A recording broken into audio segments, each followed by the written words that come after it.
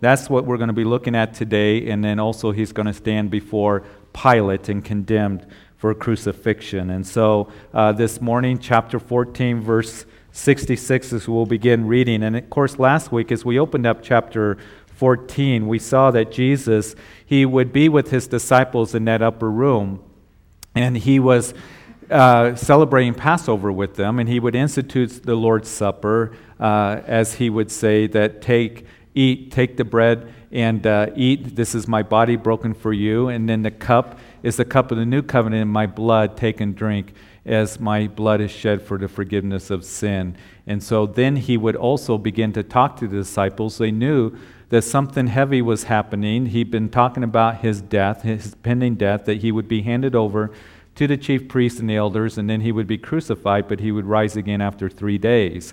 And the disciples are still confused in that upper room. This is only a few hours before his crucifixion. And Jesus is saying that one of you is going to deny me, that is you specifically, Peter. One of you is going to betray me, and that was Judas. And all of you are going to be made to scatter and run away. And so Jesus said, when the shepherd is struck, the sheep shall scatter.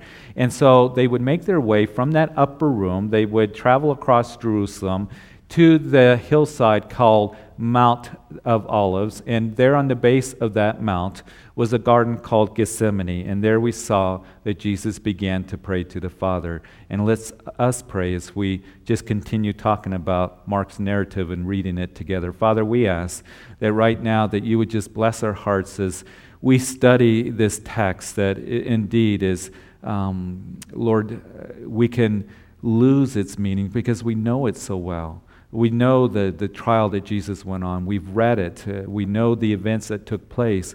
But Lord, we also know that as we read it once again, that you desire to touch us deeply. And Lord, that we would just appreciate it even more and rejoice this morning because of what Jesus Christ has done for us and allowing his body to be broken and shedding his blood for the forgiveness of sin. That, Lord, that we have reason to meet here this morning. And that is coming together as believers and belonging to you because of what Jesus Christ has done. And then Hebrew declares that we can come boldly into the Holy of Holies because of the blood of Jesus. And we are in your presence right now, and we desire for you to touch us deeply as we continue reading here this text and applying it in our lives. And Lord, being reminded of the cross. And so bless this time. In Jesus' name we pray. Amen. So Jesus in that garden, as he went to the garden, knowing that he's about ready to be arrested, knowing that he's going to be taking on the sufferings of the cross, he was very much, his soul was in trouble. Even unto death, he would say to his disciples. And so he would pray to the Father, and he said, Father, if it is possible, let this cup pass from me. Nevertheless, not my will, but your will be done. And Jesus submitting to the Father that he would go to Calvary to die for the sins of the world. And in that garden, we saw that as they came and arrested Jesus, it was Jesus that said, indeed, I will drink of the cup that the Father has given me to drink. That is the cup of suffering and death. He would be bound up, he would be taken back to Jerusalem, and he would go before the high priest Caiaphas, where Jesus stood in the midst of that religious council called the Sanhedrin, that is the Jewish Supreme Court. And we know that the high priest would ask Jesus, as we ended last week, are you the Christ, the Son of the Blessed? And Jesus answered in verse 62, I am. I am the Christ, the Anointed One. I am the Son of God. And again, we know from Matthew's account that Jesus was under a solemn oath to tell the truth. And of course, he is truth. He's not a truth. The Bible declares that God is truth. God is light. God is love. And Jesus in that upper room would say to his disciples that I am the way, the truth, and the life. No one comes to the Father except through me. And then appropriately right after that, he would say, if you've seen me, Philip, you've seen the Father. If you want to know the Father, then look at me, know me. I am truth, just as God is truth. And so here he is truth. I am the Christ, the Anointed One. I'm the Son of God. And he's under oath. And when he said that, he would go on to say to the high priest that you will see the Son of Man sitting at the right hand of the power and coming with the clouds of heaven. And at that moment, the high priest, Caiaphas, was very furious. He became unglued, and he stood up and he tore his clothes and said, "Why do we need any further witnesses? You've heard his blasphemy." And they all condemned him to be guilty of death. And we see that the sufferings of Christ really begin to intensify at that time, as Mark here tells us, upon the passing of that verdict, that all that restraint that had been upon those priests and those scribes and elders seemed to all of a sudden be lifted. And again, they committed an illegal act, and all of their bottled up hatred and malice and wrath and envy and jealousy that they have had for Jesus for about 3 years, they came together, and all of that hatred began to be poured out on Jesus as they abused and beat Jesus. They began to spit on him, which is the ultimate form of insult. They spat on him. They began to beat him, and they would punch him, a fulfillment of the prophecies of Isaiah, as the prophet would write in the Old Testament concerning the suffering Messiah. And they covered his face and began to buffet him, and that is, hit him with a clenched fist. They covered his face. He couldn't see where the punches were coming from, and that would do some real damage to Jesus. You see, if his face had not been covered, then he could kind of go with the blows. But because his face was covered, not only were they mocking him and saying, say who's hitting you, prophesy who is hitting you, but they were doing it to do some real damage as well, because he couldn't see the hits that were coming. It's kind of like my son, Luke. He started football camp, and here in a few weeks, in the middle of August, they're going to start football, and I love to watch the high school football games that he plays in. And once in a while, as a dad, I'll go down on the sidelines, and I'll kind of watch the game, and you're right there. And when those kids hit, sometimes I think, ooh, the helmets are smacking and the shoulder pads, and there's a lot of noise. And sometimes I think, how can they just get up? Those kids just kind of pop up, and 4 quarters, they're there hitting each other and hitting each other hard. And the reason that they're able to do that is because they can kind of go with the tackle. They see that person coming with the hit. They've learned techniques about blocking and tackling and all these other things, so that protects them as well. But when they can really get hurt is when they get blindsided, when they don't see the hit that is coming. And they get hit, and they're not able to cushion themselves and not able to roll with the hit, and that's when they can get hurt at those times. And so here, in order that they might really hurt Jesus, they covered his face, not only mocking him, but to hurt him. And they're hitting him with their fist. He's not able to see the blows coming. He wasn't able to move with it. And so they really hurt Jesus, and we know that the Romans beat him as well, and they really beat him. Matter of fact, Isaiah says they pulled out his beard. And so the suffering Messiah, his face was so marred that you couldn't even recognize who he was. His face so swollen and bruised and bloody. Now there's an interesting note in this. When you go to John's Gospel, you know that Jesus first went to Annas. Jesus went through a series of 6 trials. He was bound up there in the garden. And we know that John tells us that first he went to Annas, the high priest. Now, Annas was not the official high priest. We've talked about this in our previous studies, how Annas was really the powerhouse behind the high priest office.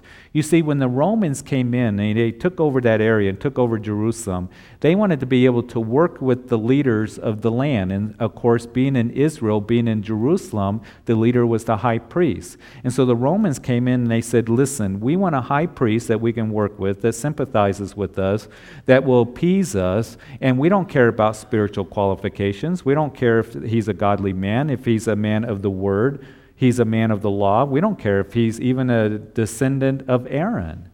All we care about is he's going to work with us, and while we're at it, we're going to give it to the highest bidder. So Annas was the one that was able to buy off the high priestly office, and the Romans also put in another rule, and that was that the high priest could only rule for 2 years, no longer than that, so that he wouldn't be able to just have absolute power. And you see, according to the Old Testament, the qualifications of the high priest were completely different than what the Romans had said they wanted as a high priest. And so 2 years Annas was a high priest, but what he did is that he continued to buy off the high priestly office. He was the one that was the head and setting up and overseeing all of the sacrifices that were being sold there at the temple and the exchange of money. You recall that earlier in the week that Jesus came into the temple. He overturned the money changers' tables. He drove out those who bought and sold and those sacrifices, the sheep and the oxen and the doves. And he would rebuke those religious leaders by saying that my Father's house, which is a house of prayer, you've made it into a den of thieves. And Annas oversaw all that. He was getting very rich from all of that, and he was able to continue to buy the high priestly office and give it to his sons and his son-in-laws. So that's why there's a little bit of confusion with people when they read the gospel narratives. Is it Annas that's the high priest? But then it says that it's Caiaphas, that he's the official high priest. Caiaphas was the official high priest, but Annas was the one that was the power behind the high priestly office. And so naturally Jesus went to Annas first, because Annas was upset at Jesus. And Annas was furious with Jesus and wanted to see him condemned to death. And it's interesting, as you look at that narrative, it says that the officer of the high priest that was there with Annas came along and struck Jesus. He was the first one to hit Jesus. Now the question is, who was the officer of the high priest? Well, if you do a little digging, there's some early church references that have suggested that it was Malchus. You remember Malchus? We talked about him last week for those of you who were here.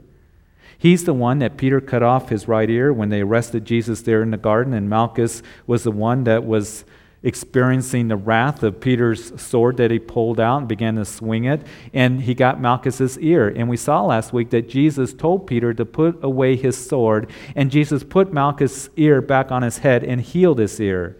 And is it possible? Could it be? The scripture doesn't say.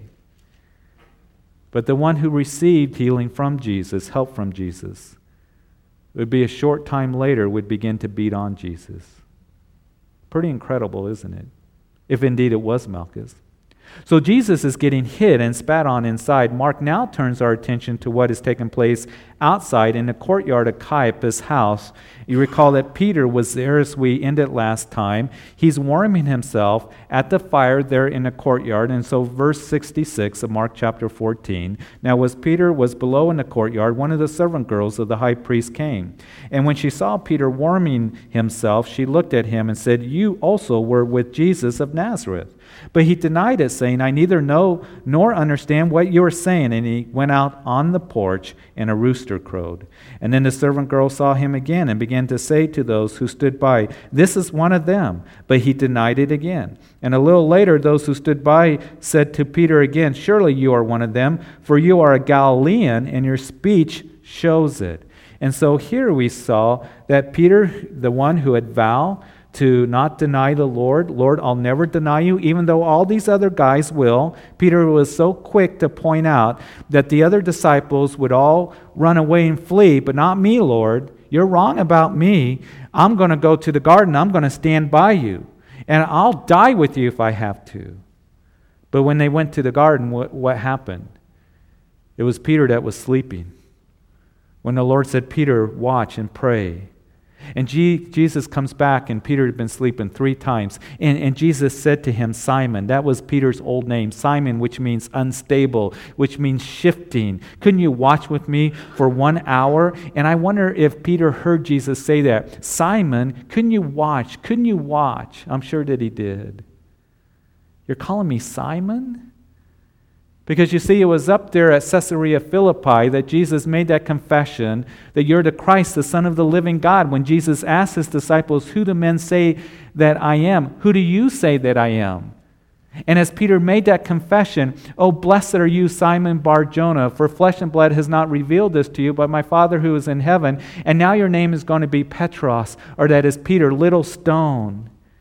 "You're calling me Simon, unstable? I'm going to show you, Lord, that I'm still solid. I'm still a rock. That I'll show you that I'm still with you." And so when they came to arrest Jesus, Peter reacts out of the flesh, and he cuts off the ear of Malchus, and then him and all the disciples run. They run away, just as Jesus said. But then Peter, he's not quite through. He's trying to get his courage together, and he follows Jesus from a distance, as we read in verse 54. And he comes into the courtyard of the high priest, and he's warming himself there at that fire. It's a chilly night. And he's with the very guards that had arrested Jesus. And that in itself, when you think about it, was a brave thing for him to do. Because Peter, in a sense, was putting himself in danger. And I think that it was the pride of Peter's heart that brought him that far. He was so determined not to let the Lord down. He was so determined to show that Jesus was wrong when he said, Peter, you're going to deny me 3 times. Simon, couldn't you watch and pray with me? But now that he's there in the midst of the enemies of Jesus.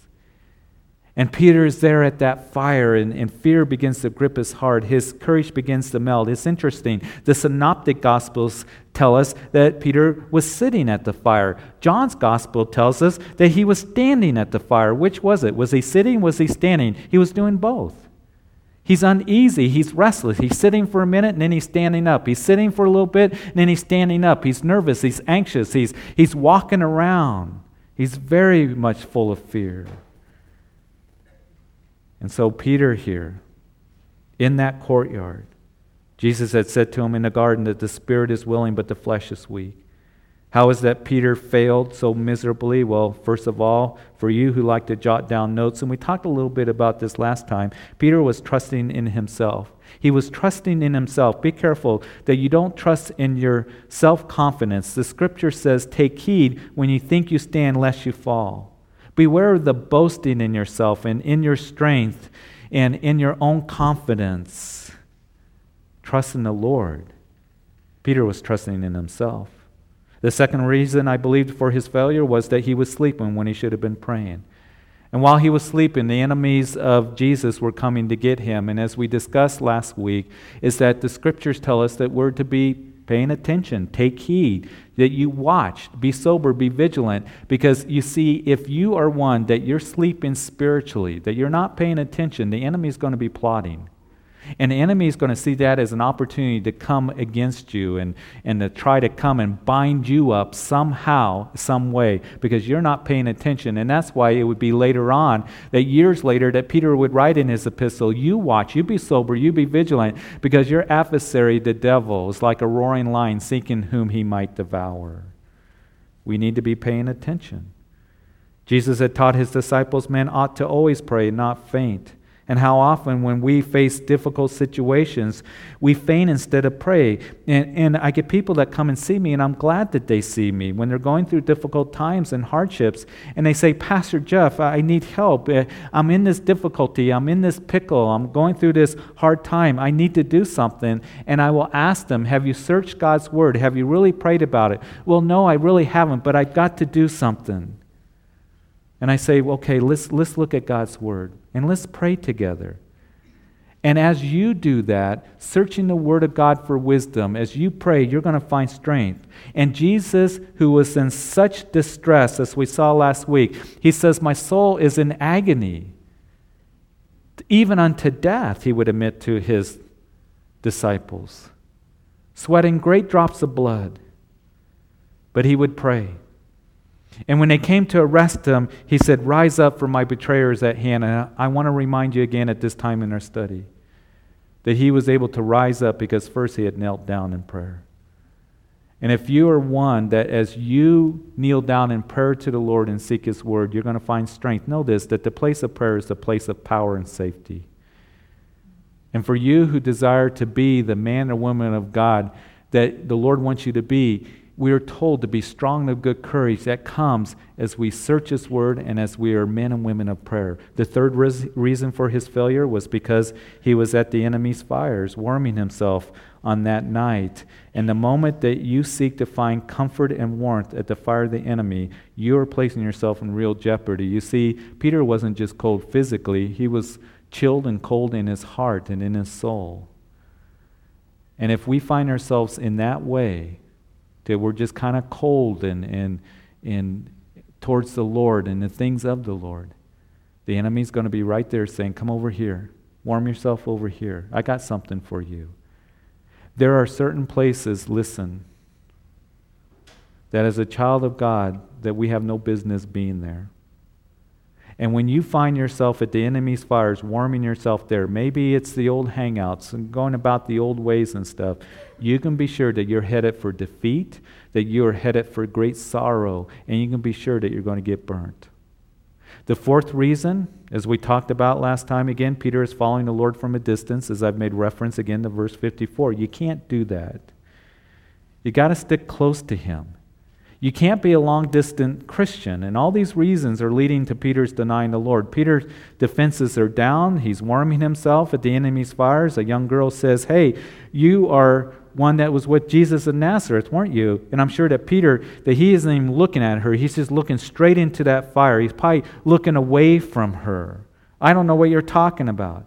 And he gets up and he heads towards the porch to get away and to get away from the crowds and from this girl and to be less visible. But this young girl, who's the servant of the priest here, follows him and keeps pursuing the subject. And I imagine she's gathering people around her and saying, hey, guys, come over here. You got to see this. This is one of those guys that's with Jesus. She keeps pursuing the subject. He's becoming very anxious and a lot of discomfort that is with Peter at this time. And she is there pointing to the people standing around. Hey, this man is one of them. And Peter denies it then again a second time. I don't know the man. I don't know what you're talking about. And she kept pursuing him. And as she heard him, she said in verse 70, you're one of those Galileans, because your speech shows it. I believe that the King James tells us that she said, your speech betrays you. We know that we can tell where a person is from, what part of the country they're from their accent, whether they're from the South or whether they're from New England states or even from the Midwest, what part of the world they're from. If they're from England or from Australia, they all have different accents, and we can tell where a person is at. And so here is Peter's accent. The Galileans apparently had this accent to where people recognize that's where they were from the northern part of the country. And here he is as he's denying the Lord. Soon he's going to be swearing, he's going to be cursing, and his accent gave him away. Your speech shows where you're at and where you're from. As she says to him, your speech shows it. You're a Galilean. Your speech will betray you. So the question that I want to ask all of us this morning is this: how's your speech been? Jesus said, what comes out of your mouth, that's what defiles a man. So how's your speech? What comes out of your mouth will reveal what's in your heart. So if you're at the job and you're around the boys and they say, hey, aren't you one of those religious people? Aren't you one of those, you go to church? You even go to church on Wednesday night. Are you one of those? Do you say, oh, not me? I don't know what you're talking about. I only go because my wife wants me to go. That's why. Or I take my kids to youth group, but hey, hey, did you hear about the one? And how's your speech? Are you one that I hope and pray that you express your commitment to the Lord and how you enjoy walking and talking with the Lord and you're thankful for all He has done for you? But I also want to bring it home a little bit closer to us as well. How's your speech when husband you talk to your wife? When you're talking to your husband, or parents you're talking to your children? When you're talking to your brothers and sisters in the Lord, how's your speech? Is it seasoned with grace? Is it edifying? Is it uplifting? Is it encouraging? Is it the words that we say, is it pleasing to the Lord? Or is it something that we need to go to the Lord and say, Lord, I know that my speech hasn't been edifying. It hasn't been uplifting. Lord, I've been complaining and murmuring. And you said in the book of Philippians, do all things without murmuring and complaining. I've been speaking things and saying things that haven't shown respect and love to my spouse. I've been really coming down hard on the kids and tearing them down, provoking them to anger. It's very important, the words that we speak, what the Lord has to say in the Scriptures concerning that. So how's our speech then? And I think that we need to go to the Lord and say, Lord, how has my speech been? Because it really reveals where your heart is at. So here you're a Galilean. Your speech shows it. In verse 71, then he began to curse and swear, I do not know this man of whom you speak. And a second time the rooster crowed. And then Peter called to mind the word that Jesus had said to him, before the rooster crows twice, you will deny me 3 times. And when he thought about it, he wept. So Peter begins to curse and swear. Fishermen from the Sea of Galilee, they were known for their cursing and swearing. And the reason that they would is because their nets would get all tangled up and snagged up, and they would just begin to curse and swear, and it would be very frustrating for them. And guys, you know how it is. You like to fish. You get all tangled up and frustrated, and when you get your line tangled up. Took Barbara up Friday, do some fishing. It's going great, and then all of a sudden just tangled up, snagged up. Now, I assure you I wasn't cussing. She'll tell you the truth on that. But it is frustrating. It can get frustrating, and the fishermen up there, they would get frustrated, and they were known for their swearing. And here is Peter, though, as he begins to curse and swear because he's all tangled up. He's all snagged up in his heart. He begins to deny and curse and swear the one whom he loves. And all of a sudden the rooster cried out the second time. It began to crow. And Peter remembered the words of Jesus to him, that when the rooster crows twice, you would have denied me 3 times, Peter. Peter, who earlier that night was so overconfident, saying, I'll never deny you. Lord, I'll die with you. He was as proud as a rooster. You can count on me, Lord. And now he hears the rooster crow twice, denying the Lord, cursing and swearing. Meantime, on the inside, Jesus is getting spit on and beaten, and Peter's heart is broken because he denied and swore, and he cursed, and the rooster crowed, just as Jesus said, and Peter wept. And it's a very strong and very dramatic word that is used here for wept. It wasn't that he just shed a few tears. It wasn't that he was just a little bit crying and upset, but he literally was in agony, in tears. He's sobbing from the most inner depths of his being. I believe that he's doubled over. He's weeping so hard. And as far as he is concerned, his relationship was completely and permanently severed with Jesus, as far as he's concerned. As far as Peter is concerned, he's sinned away the day of grace. You got to remember, at this point, Peter doesn't know the rest of the story like we do. He doesn't know about John chapter 21.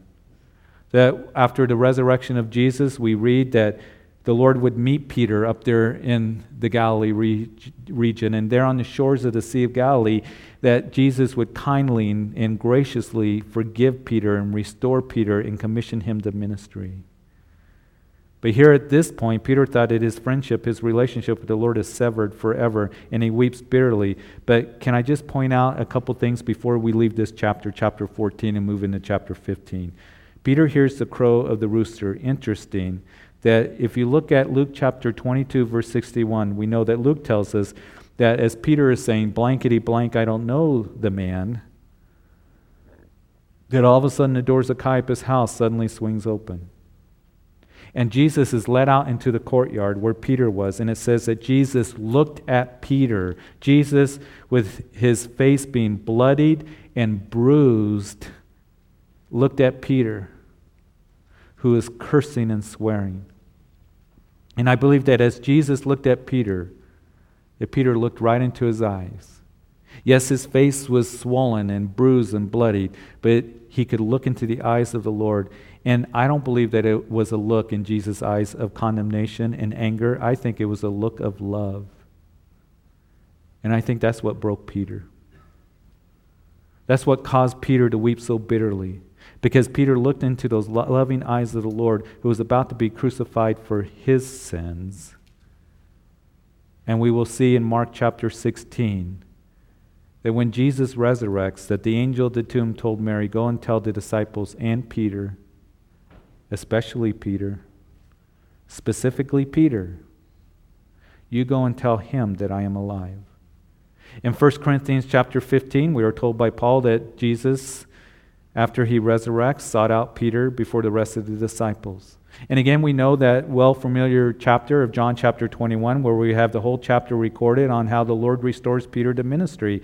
And it would be not many days later that Peter would stand up on the day of Pentecost and preach, and 3,000 got saved on that day. Acts chapter 2, we know the chapter. And early church historians tell us that when Peter would stand up and preach in his early days of ministry, that there would be those who would be in the crowds and they would mock Peter because they knew the story of him denying the Lord. And you know how they mocked him? By making the sound of the rooster. By making the sound of the rooster. But Peter kept preaching and he kept teaching and he kept ministering. And the Lord used Peter big time, as you read in the book of Acts. Maybe somebody is here this morning. And maybe you've realized that I've been sleeping when I should have been praying. I followed the Lord from a distance. I've warmed myself at the enemy's fire. I have said to people, I don't know him. I have ignored the word. I've drifted away. Maybe in your heart you're weeping. But know this, that Jesus looks at you. He looks into your heart this morning. Not in anger or condemnation, but in love. And He reminds you that I died for you, that I paid the price, and I love you. That's why I went to the cross, and there is forgiveness and restoration. And if you will just come to Him and call upon Him, stop relying on your own strength. Stop doing things out of the flesh. Don't be at the enemy's fire. Don't follow from a long distance. It won't work. And that's what Mark shows us here in this chapter. Peter was so sure of himself, but he failed miserably, and he made a mess of things. And the same thing will happen to us if we do those things that we've been discussing. And so Jesus, with those loving eyes, says to you and to me, return to me and come to me and watch what I can do with the mess that you've made. And that's what He did with Peter. He was able to use Peter. He wasn't through with him, and He's not through with you. He's not through with you. And we come to the cross of Calvary, where we realize that He died for my sins. He paid the price for me. And as we receive Him in our hearts, we continue then to walk with Him and know that there's forgiveness even today for those who belong to Him. And you just surrender to Him and you watch what He does with your life, how He will turn it around for His glory. And you follow close to the Lord. You learn of Him. You don't trust in yourself, but you trust in Him. And you don't walk according to the world, but you walk in His love, and you continue abiding in Him and fellowshipping with Him. And He is able to keep you from falling, to present you faultless before the presence of His glory with exceeding joy, as Jude tells us. Commit your life to Him, and He will keep you. He will keep you, and He will do for you what you cannot do for yourself. And there will be those that will come along in your life once in a while, and they'll start crowing in your ear. But you keep going, because He makes all things new, and His mercies are new every morning. It would be Paul that would write to the Philippian believers in Philippians chapter 3, forgetting those things which are behind. Paul's talking about how he had killed the Christians and persecuted the church and all the religiousness that he was a part of. And he said, I gave that all up. And I forget about those things which are behind, and reaching forward to those things which are ahead, I press towards the goal for to prize the upward call of God in Christ Jesus. So you stay close to the Lord. You live in His love. Otherwise, there's going to be weeping in your life. And Peter found that out to be so. But Peter also would then experience the love of the Lord, and the Lord wasn't through with him. If you're here this morning, and maybe you say, I have a Peter-like tendency, come back to the Lord. Receive His forgiveness, repent, and stay close to Him and walk with Him. And allow Him to just forgive and restore and do work that He wants to do in your life. So chapter 15, immediately in the morning, the chief priests held a consultation with the elders and the scribes and the whole council, and they bound Jesus, led Him away, and delivered Him to Pilate.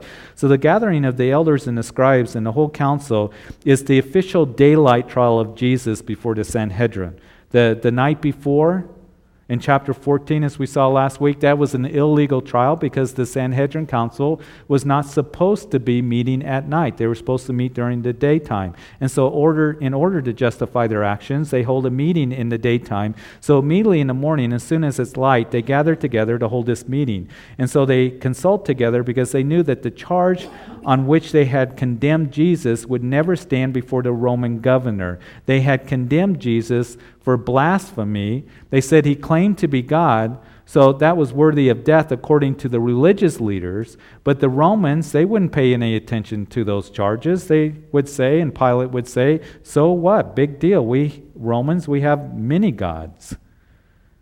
So the religious leaders, if they're going to bring Jesus to Pilate, they said, hey, he claims to be king of the Jews. Now that was a different story because there could only be one king, and that was Caesar. So here is Pilate.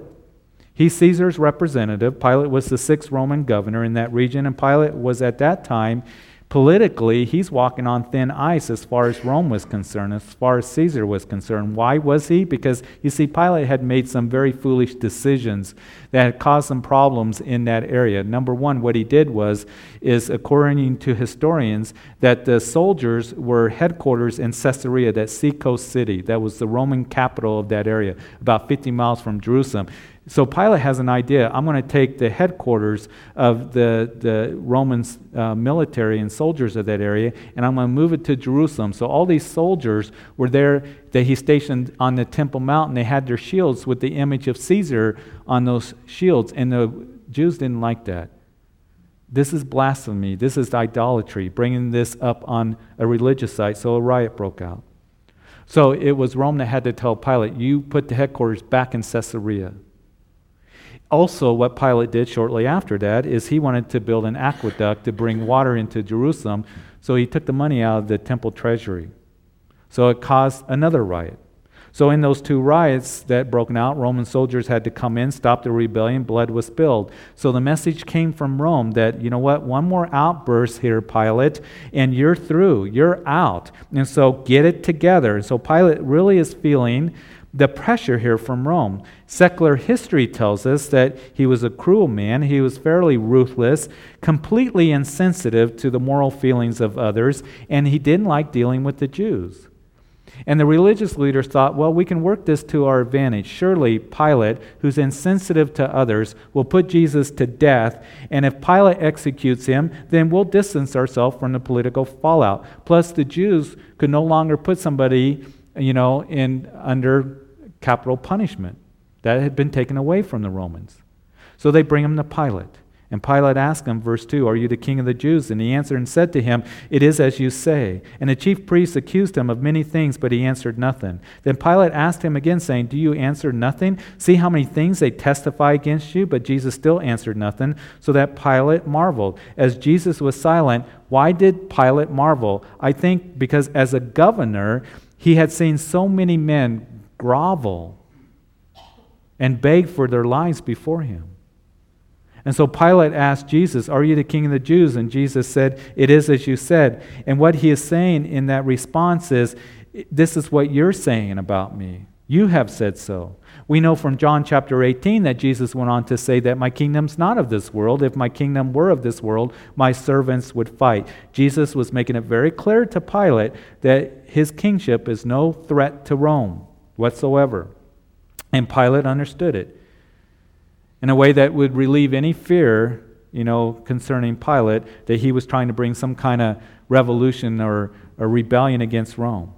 He was not challenging the authority of Rome. So verse 3, the chief priests, they realize, our case is starting to fall apart here. So in their anger, Mark tells us here, they begin to accuse him of many things. They start to throw out all kinds of accusations. They think, wow, you know what? We've got to do this. This man is deserving of death. And Pilate, as we're going to see in verse 10, knew that the chief priests were full of envy.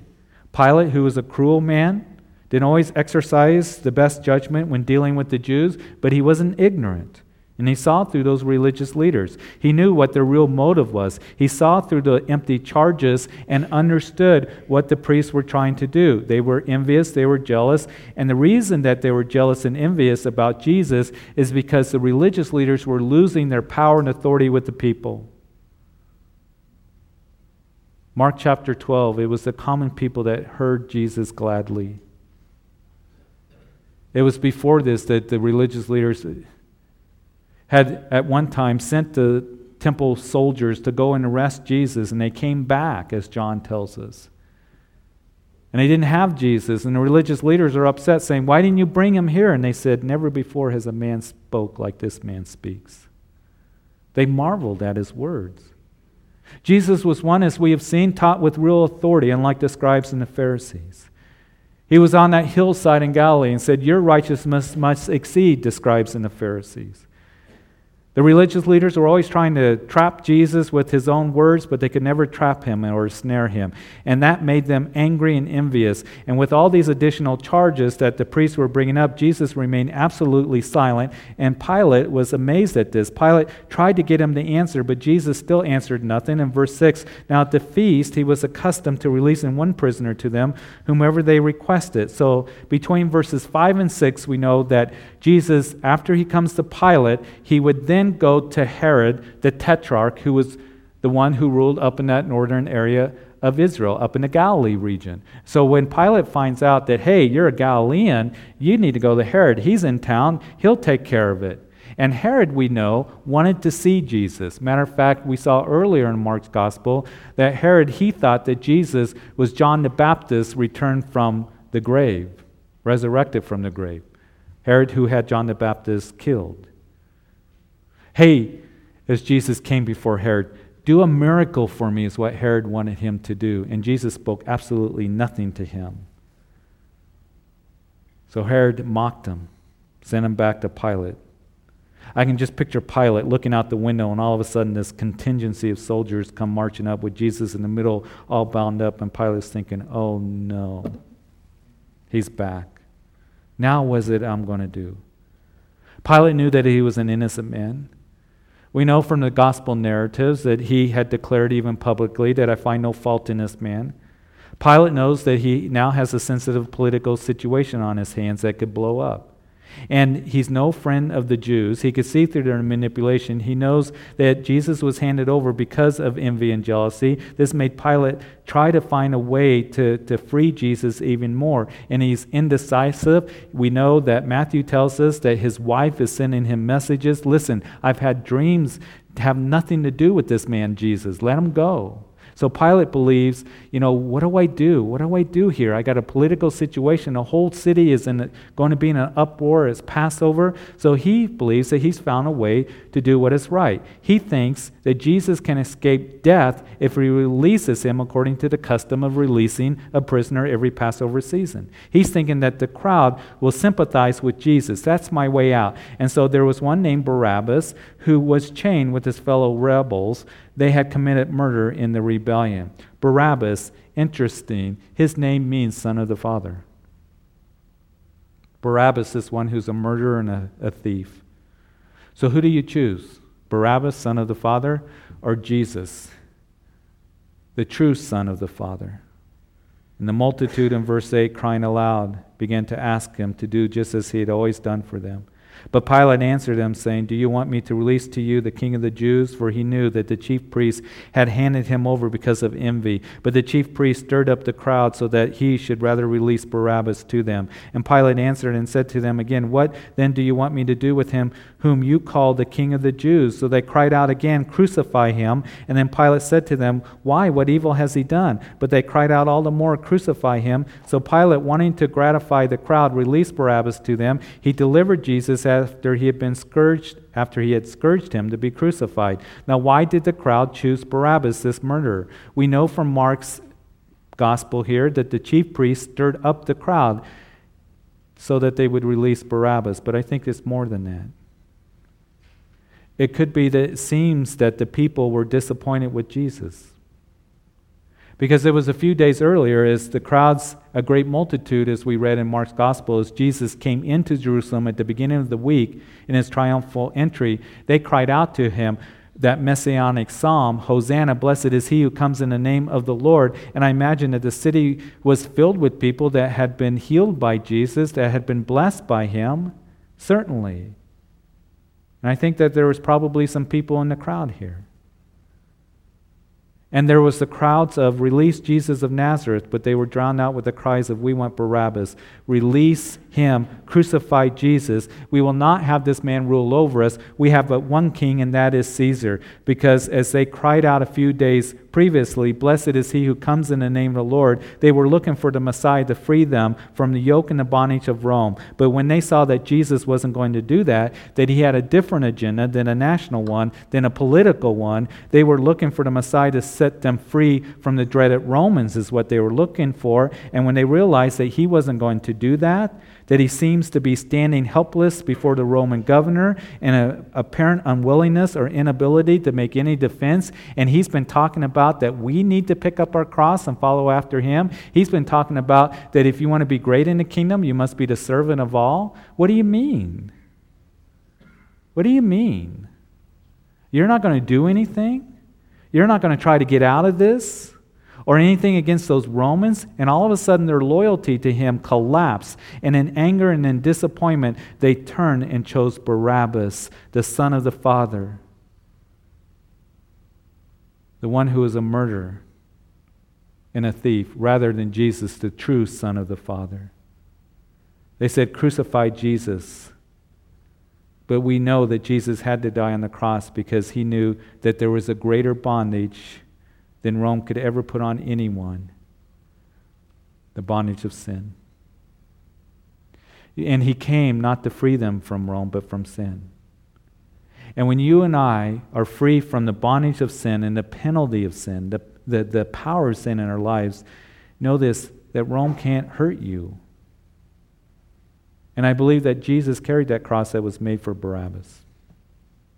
So Pilate, who was afraid of Jesus, he was afraid of the crowds, he's indecisive, he's asking the crowds for advice here. He's saying, "What do I do, and who do you want?"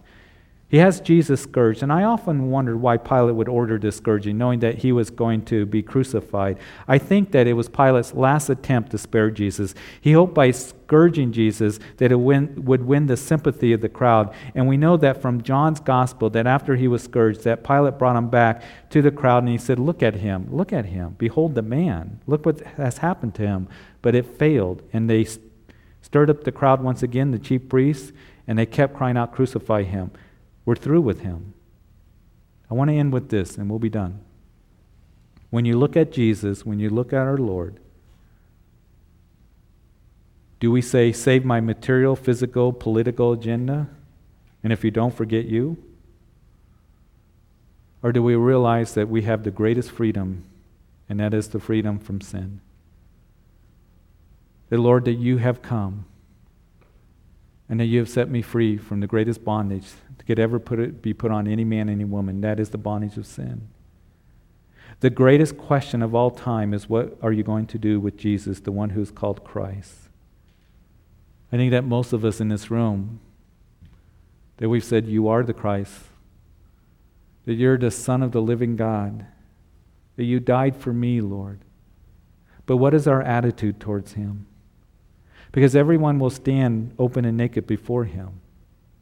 And what my prayer is that, Lord, that more than you're just a celestial Santa Claus that gives me what I want, or Lord, that here's my agenda, here's my motives, here's my desires, and you better do what I want you to do or forget you. I don't think that would be any of our hearts. But Lord, thank you as I look at you in your eyes of love for dying for me and giving me eternal life. And relationship with the Father, that now we are called the sons and daughters of the living God. We belong to another kingdom. And as we just follow after him, he'll take care of all those other things. But Lord, whatever you want to do with my life, I trust you, I rest in your love. You've given me the very best, your Son. And you're going to work all things for good for those who love you, who are called according to your purposes. And Father, we thank you for this wonderful text that we look at, the cross that Jesus is headed to. And Father, I thank you that we can gain so much from what we've read as we learn from Peter at this point, those things that will distance us from the Lord. And Father, but we see amazingly your love that remains. Father, I pray this morning, and if there's anyone that's out in the coffee shop or anybody that may be in this sanctuary, or if anyone is listening on the radio to this message, that you have never surrendered your heart to Jesus Christ, that the greatest need any man or any woman is forgiveness of sin. And it only comes through a surrendered heart to Him. Realizing that you have sinned. All of us have fallen short of the glory of God. And Jesus said that we are to repent, for the kingdom of God is at hand, to turn to Him, that all manner of sin is forgiven.